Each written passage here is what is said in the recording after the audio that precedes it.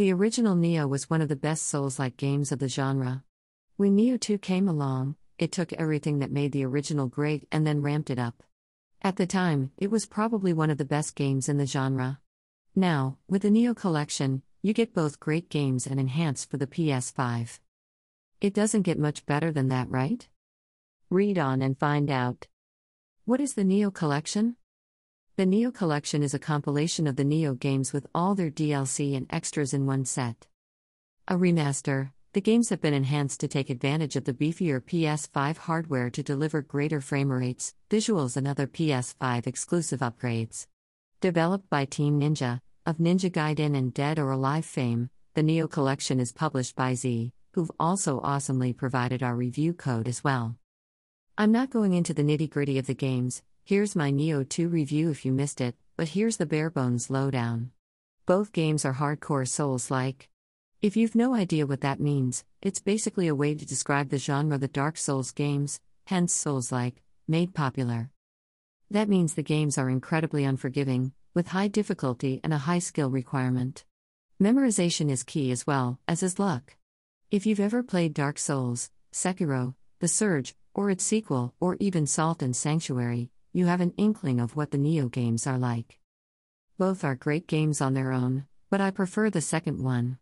Not only do you get to create and customize your own avatar, there's a bit more depth to the game. Oh, and the Scampus yokai is damn lovable. It's a cat that rolls around and helps you out. What's not to love? What's new? For the remasters, both Nioh games are now capable of 60 FPS, though with caveats. There are 3 graphical modes: Standard, 4K and 120 FPS. Standard adopts a dynamic resolution with increased details and 60 FPS. 4K mode delivers a 4K output, with 60 FPS, targeted, but with lower level of detail. Finally, 120 FPS mode delivers that but at the cost of resolution and detail. Personally, I stuck with the standard mode. I don't have a TV with a 120 HD refresh rate, but it does have VRR, so the 120 FPS mode won't really make a difference. As for choosing the standard over the 4K mode, it's a matter of preference. I'd prefer a stable frame rate and the extra detail afforded by the mode over the sharper image but at a lower detail of 4K. What a difference 60 FPS makes too. Coming from the game's regular 30 FPS, the doubling of the frame rate makes everything better.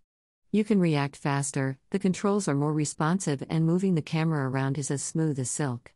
It's something you won't notice when you're playing on 30 FPS, but the leap is immense when you've made it, and I really can't imagine playing any of the game back at the original frame rate on the PS4. Undoubtedly, it's the SSD support that's my favorite improvement. Dying is pretty much a given in the games, and being able to get right back into the action without waiting for a long time is something I really, really, really love. I can't state how much I love this. The SSD makes dying almost negligible, almost. It's not instantaneous, but it's pretty near that. You don't need to spend a long time looking at the loading screen as you're being warped back and resurrected at the closest checkpoint. On top of the improved visuals and graphics, the Nioh Collection also makes use of the haptic triggers in the PlayStation 5's DualSense controllers. Like other games that make use of them, the triggers offer degrees of resistance depending on weapon is being used. It certain adds to the immersiveness of the whole thing, and I really like it when I'm using a bow or matchlock. The final new addition that makes use of the PS5's capabilities is the activity cards, which tracks a ton of details, including hints on what you should be doing. Nothing major, but hey, every bit helps, right?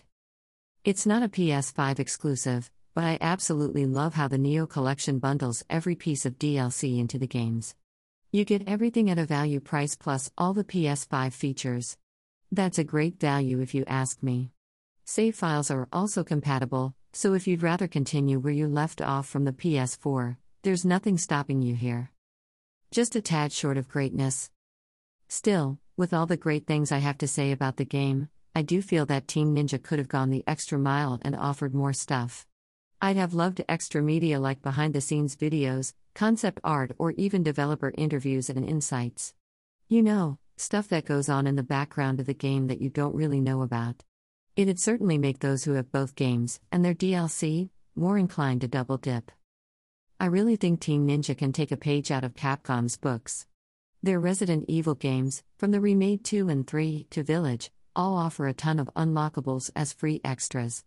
Model viewers, concept art, even extra modes. It's actually something I wish the Neo Collection did.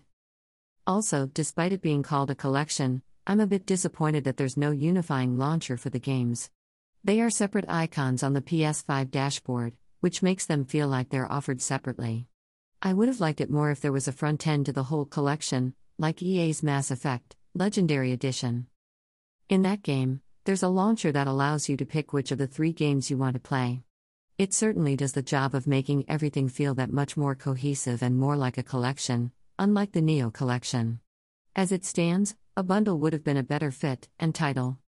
The bottom line. The Neo Collection is a great showcase of what last-generation games can achieve with more powerful hardware. The new PS5 features add value to already great games, and the addition of all the DLC also helps matters a ton for those who have the main games but not the expansions. However, more could have been done to really make the collection something of a must-have. No extras in the form of concept art, developer interviews, and other behind-the-scenes material severely detracts from the collection's value, especially from the viewpoint of somebody who owns all the games and DLC. Unless you really need the PS5 exclusive features, there's not much reason to double-dip. TLDR. Great collection for those who don't have the games, but it's a bit hard to recommend to those who do, due to the lack of extra features. The good. Great games made even better. SSD cuts loading times. 60 FPS is a whole world of difference. All DLC included. Scampus. The bad. No extra stuff. No main launcher.